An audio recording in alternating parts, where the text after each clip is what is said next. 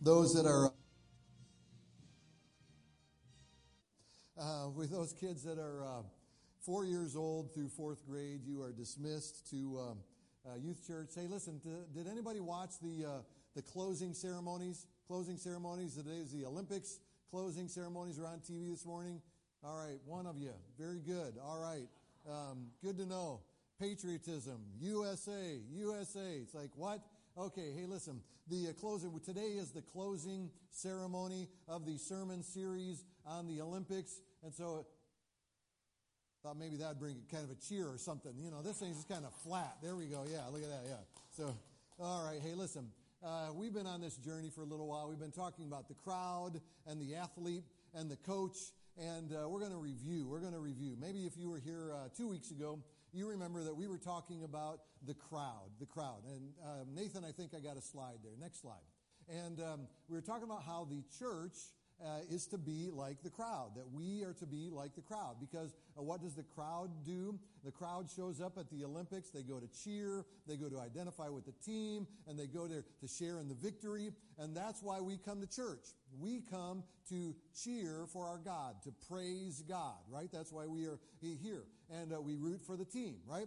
And we identify with the team. And that's each other. We're all on a team. Say, we're all going through this thing together. And we identify with one another.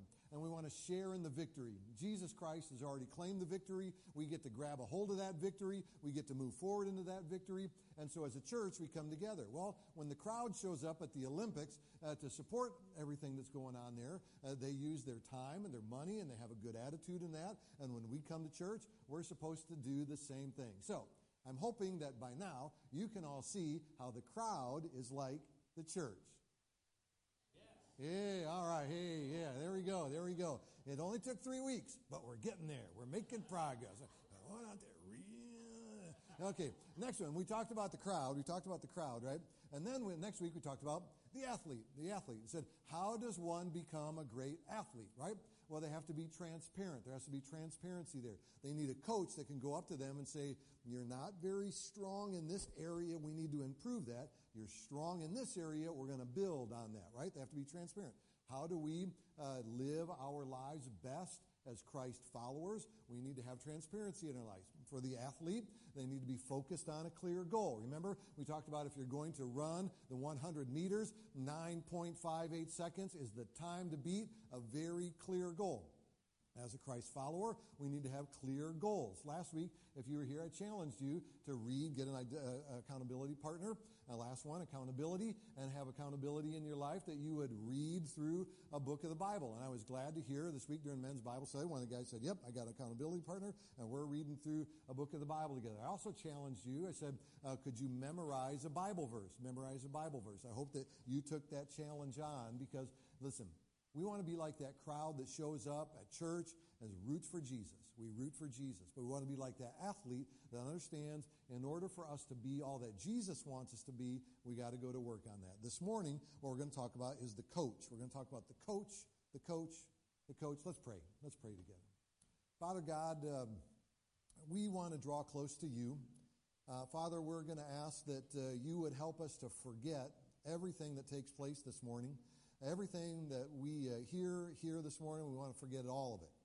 All of the distractions to go away. We don't want to remember any of it except for exactly what you want us to put in our heart and make application to our life. So, Father, as we move forward, we ask for your blessing upon our time together. We ask it in Jesus' name, and amen. The coach. We're talking about the coach. Here's some pictures of coaches. The coaches are there. The coaches are pulling alongside those people. The coach is always about the other. The coach is always about the other. Whether it be a team, whether it be the individual, the coach is always about the other. They are servants of other people. They serve them. They help them. They motivate them. But they're always about the other.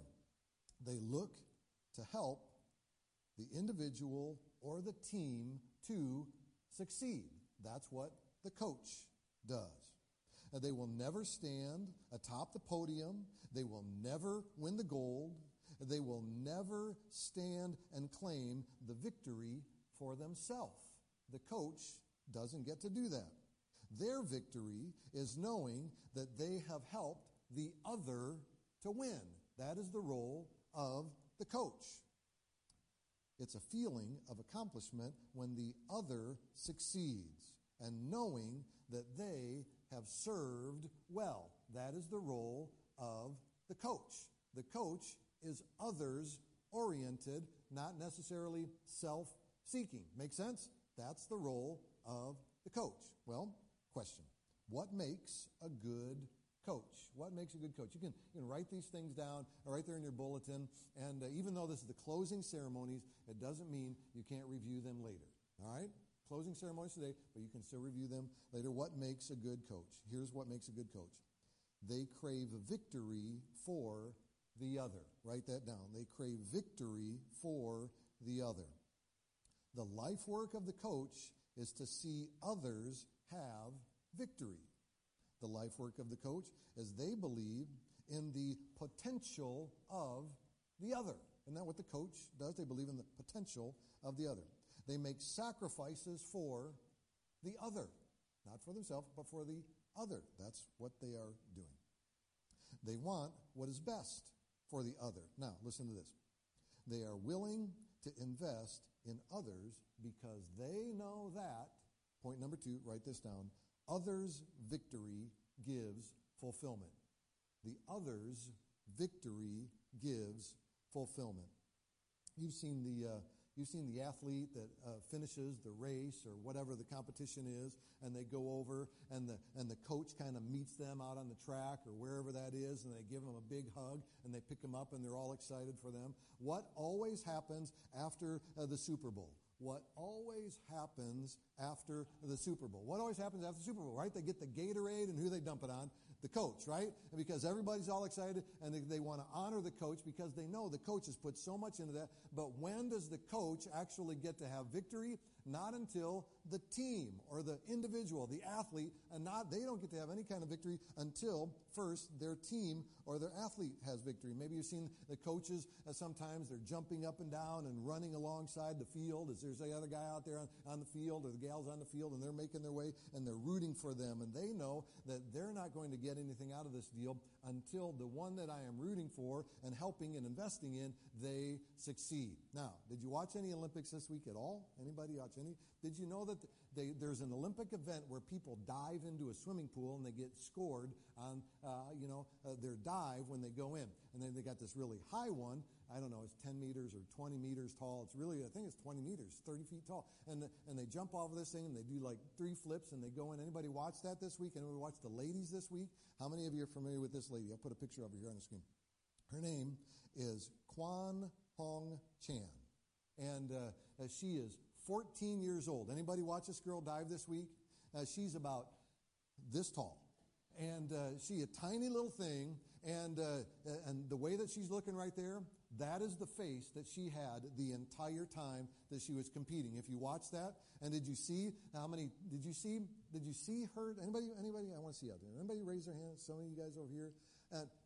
How many times did she get a perfect 10? A perfect 10.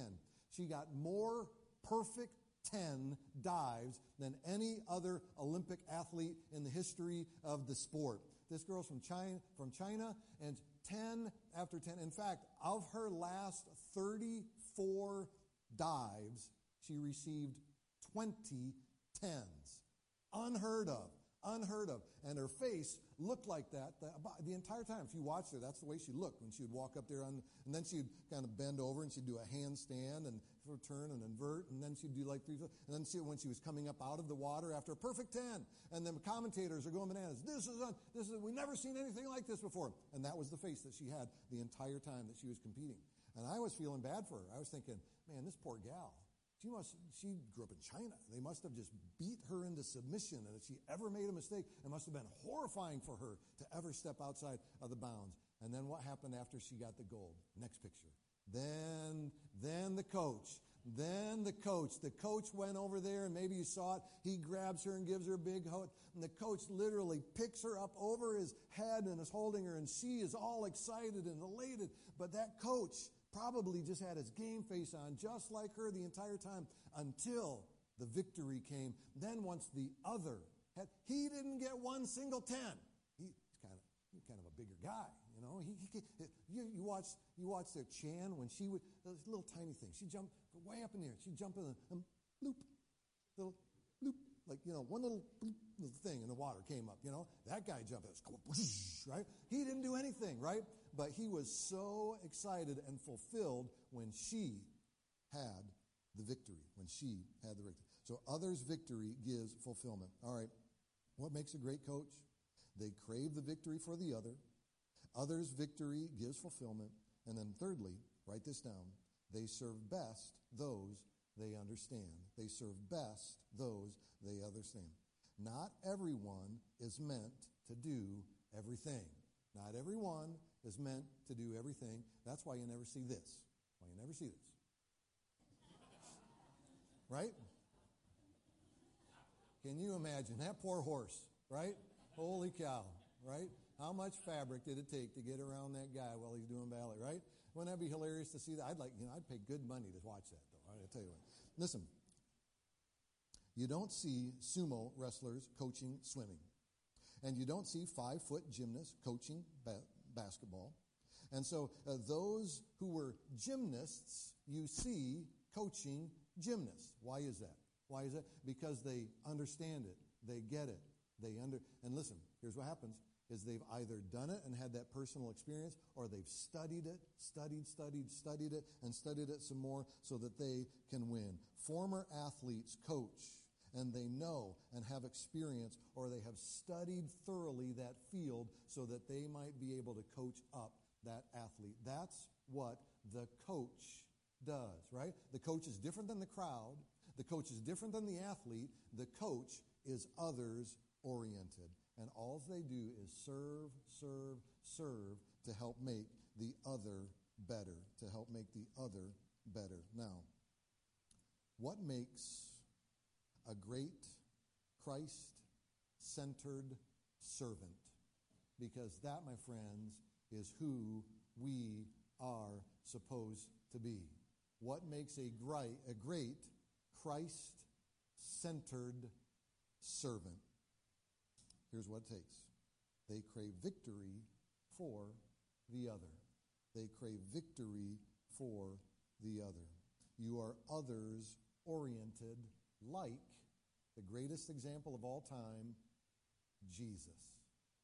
Jesus was others-oriented, and we are to be like Jesus. The book of Matthew, chapter 20, verse 28, doesn't it say this? It says, just as the Son of Man. Who's the Son of Man? That's Jesus. Jesus is the Son of God, but he is also the Son of Man through Mary. He is God incarnate. He is God in the flesh. He is God in human skin, walking around on earth. He is God here on earth and was in the form of Jesus. Jesus, as the Son of Man, did not come to be served, but to serve, and to give his life as a ransom for many. Jesus set the giving it all for others standard very high, didn't he? Jesus set the giving it all for others standard very, very high. What did he give? He gave his life, right? John 3:16, for God so loved the world, he gave his one and only Son. Jesus willingly went to the cross. Jesus sets the example of the servant, of the coach. He shows up and he says, I'm giving this to you. I want you to succeed. And he did that for us. James chapter 4, verse 10 says, humble yourselves before the Lord. 1 Peter chapter 5, verse 2 says, be shepherds of God's flock that is under your care, serving as overseers, not because you must, but because you are willing, as God wants you to be. Not greedy for money, but eager to what? Serve. Eager to serve. The role of the coach is to serve. Jesus shows up and he takes on the role of coach. I'm going to put you in front of me. I'm going to die that you will have victory. I'm going to die that you will have victory. Jesus came to serve. Question. Where can you serve? Where can you serve? Question. What does this church offer in terms of your ability to serve? What serving opportunities are there for you? If we are called to be servants, a good church would do well to have service opportunities, right? And so, all of these things that we do because we want to be like the crowd and we want to let Jesus know that He is King of Kings, and we want to worship and we want to praise Him because we want to be like the athlete and we want to fight to have the victory that is when other people learn about Jesus, and we want to be like the coach and help others be coached up. We have these service opportunities. There is Sunday school that goes on. Need Sunday school teachers, right? There is kids church. You can be on the rotation to be a kids church worker. There is kids club, and we need staff at kids club on Wednesday nights. We're going to be starting up here right after Labor Day weekend. And there is yard care to be done. There's a praise team that you can be a part of. The elders and the deacons are all servants that keep the church having services each week. And it's very important that they do these things. And you can say to yourself, someday I would like to be an elder. I should be a deacon in the church, and I can aspire to that role. And so you just say, I'm going to begin to serve right now. And I'm going to put myself in a position where I am serving the church. Now listen. I know there's already a lot of servants. This church full of servants, a lot of help, a lot of helpers. You know that we're working on our entryway out there, and a lot of people have helped with that thing. Gabe Garcia was here several times this week, and Corey and Katie Joe were out there, and they were helping, and we got Jeremiah Bird, he's been helping out there, and Adam Rutledge was helping out there, and Georgia and Ryan and Laura, and Jerry Doofer was out there helping, and Phil and Melissa Gotterman were helping, and Nathan Johnson was helping, and Ruthie and Mike and Becky Winger are out there helping, and you got all those helpers that were doing that thing out there in the entryway. That's just one thing, right? And we got the cruise-in. We got the cruise-in that's coming up, and the cruise-in is going to be fantastic. It's August 21st. You're invited. If you're not already working on this thing, it's a great excuse for you to go out and buy a really cool exotic sports car, or a great excuse you go out there and buy a really cool exotic motorcycle, because we're having a cruise-in, and you need to buy that for Jesus, so that when people come and look at it, when people come and look at it, you tell them this is a great church. And Jesus Christ is here, and you need to have Jesus Christ in your life, and so you use that. Now listen, it would be wrong to do that just to be pride-filled, but it'd be good to do that if you're going to use that to leverage for the kingdom of God. If you're going to leverage that for the kingdom of God, because people are lost without Jesus Christ. And so we want to invite the entire community. It's a fundraiser for the Riverdale School Library. We want the whole school to come, and we want them to be introduced to our church, and we want to say to them, we care about our community, and we care about you, and we want to coach them up. We want to invite them to be a part of the crowd that comes and worships Jesus, right? So we're going to do that. So we got the cruise-in that's coming up here. And so we got Don Vickroy that's kind of leading the charge in that thing, and Bob and Cheryl are there, and Kathy Court's there, and Chris Evans have been a part of that, and Roger and Connie are part of that, Wayne and Kathy and Jim Cacker are part of that. I think Linda Griffin was there at their last meeting we had for that. And so there's lots of opportunities around here, and a lot of people that are already showing they have a servant's heart. Tim Baxter was running around here this week. He's got the coolest battery-operated hedge trimmer. That thing's like this big. He was running around here, and Roger and Connie were picking that up. And Tim's been painting around here. Servant's heart, servant's heart, servant's heart. And our department chairs were all here Monday night. Teresa Garcia, she kind of pulled together a crew, and she kind of had a vision for decorating those bathrooms in there. Servant's heart. They kind of transformed them. Lots of places and ways for you to serve around here. The reason that we want this church to function well is we want it to be kind of like a vortex that just kind of stirs up and begins to draw people from the community, that they would come in here and that they would learn who Jesus is. And then we can have more baptisms like we did a few weeks ago, that people would come to find Jesus. He's the King of Kings. He's the Son of God. He is the only Savior that has ever been or ever will be. And we want people to know Jesus. Listen, these are examples of the church serving each other and reaching out to our community, and we need to be like that. What makes a great Christ-centered servant?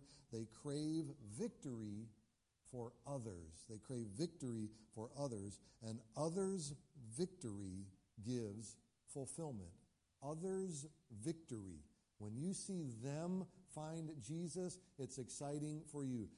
In my role as Preacher Steve, in my years of ministry, it's sometimes, just to be honest with you, it's kind of frustrating. I don't like it, but I'll put on my good preacher voice here and say, this thing happens, and this is what happens, is that sometimes people have a conversation, and they say, I've been talking to my friend about Jesus, and my friend would like to be baptized.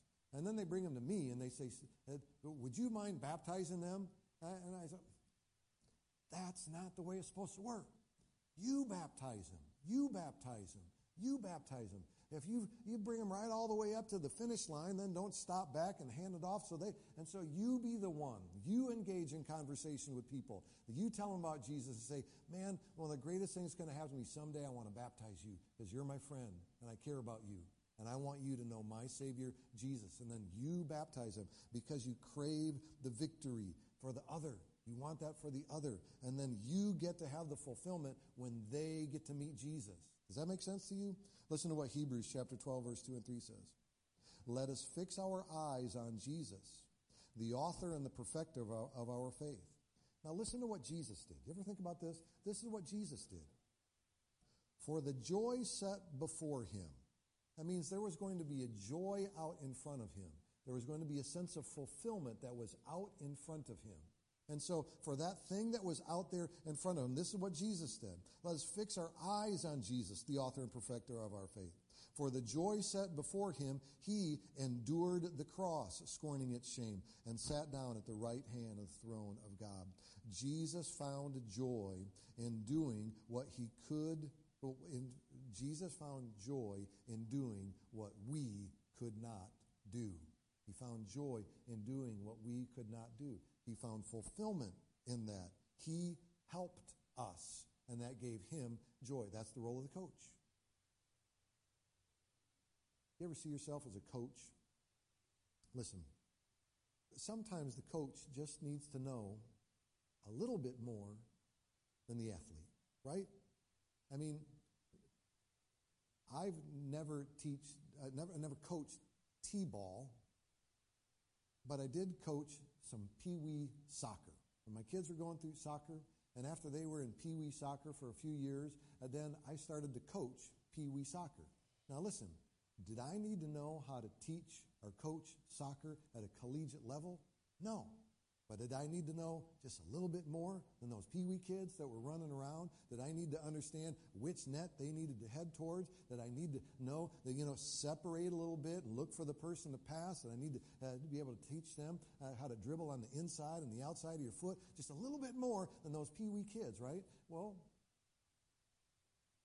if you've been involved with the church for more than a few weeks, you probably already know a little bit more than somebody that's not at church. And you can coach them. You can coach them. You can coach them. And the coach is always looking for the other to succeed, and then that brings fulfillment into your life. That's what Jesus did. Ephesians chapter 6, verse 7 and 8 says, serve wholeheartedly as you are serving the Lord, not men, because you know that the Lord will reward everyone for whatever good he does. You get the fulfillment when you're helping coach somebody else.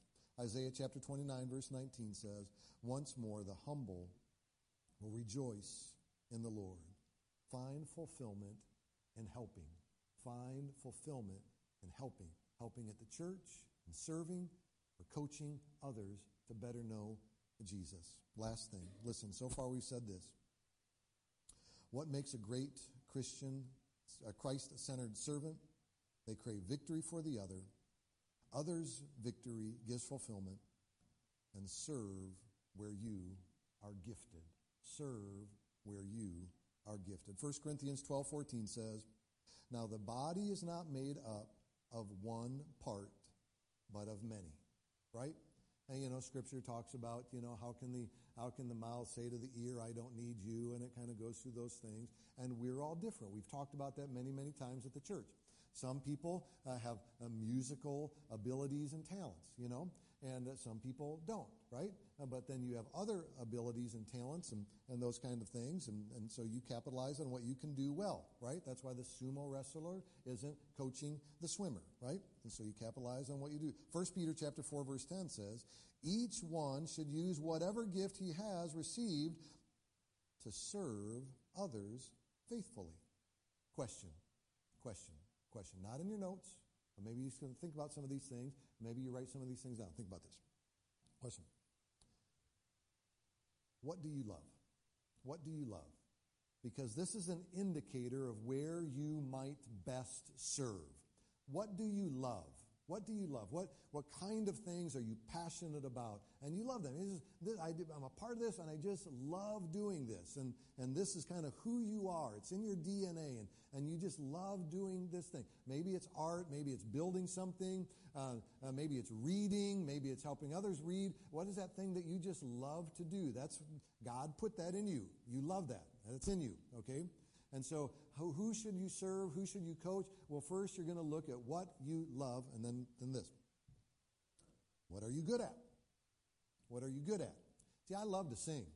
I love to sing. When nobody's in the car and there's a great classic rock song on there, I love to sing, but I'm not good at it. And so that's why the windows are up, and it's really loud. I'm not a good singer. I'm a horrible singer, but I love to sing, but I'm not good at it, so I can't coach anybody up when it comes to singing. And so first, what do I love? And then, what am I good at? What am I good at? Well, I've got some skill set that somebody else might not have. And so what are those things that you can do somebody else can't have? And then this is the last one. What do others tell you you are good at? What do others tell you are good at? And so when you, in your life, you think about those things that I enjoy doing, I love it. But then you kind of narrow that down to the things that not only do I love doing them, I am good at doing them, and I've had that confirmed outside by other people who have told me, because I might think I'm good at something, I might think I'm good at something, but if nobody has ever come up to me and said, I appreciate when you do this, maybe what they're thinking is, I wish he would stop doing that because he's bad at it, right? And so that's just true. And so you just kind of pull these things together and you say, what do I love to do? What am I good at? And what has been confirmed by other people, and they've said they appreciate that I do this well, and then you're going to be dialing right down in there on that area that you are to be coaching for Jesus. You're to be coaching for Jesus. You're serving other people in that area. You're helping other people in that area, and that's what we are to do. Listen, the Olympics, when we come together, we're to cheer and yell and be grateful and praise our Father who is in heaven. We are to discipline ourselves like athletes to be the best Christ follower that we can be. And we have to take it seriously. And we got to work at it. And then we look at others and say, how can I serve? And how can I help them be what Christ would have them to be? What's my role in that? Listen, if you don't know Jesus Christ as your Lord and your Savior, if you've never accepted Jesus Christ as your King and your God and your Lord, I would challenge you, I would encourage you, give your life to Jesus. Give your life to Jesus. Be baptized into Christ. Make him your King. Make him your Lord. Make him your Savior. If you're already a Christian and a believer in Jesus Christ, learn from these things from the Olympic series and put them into your life. Let's pray. Father, thank you for the fun of the Olympics. Father, thank you for the truth that is in your word. Father, as we leave here, help us to be everything that you call us to be. We ask it in Jesus' name, and amen.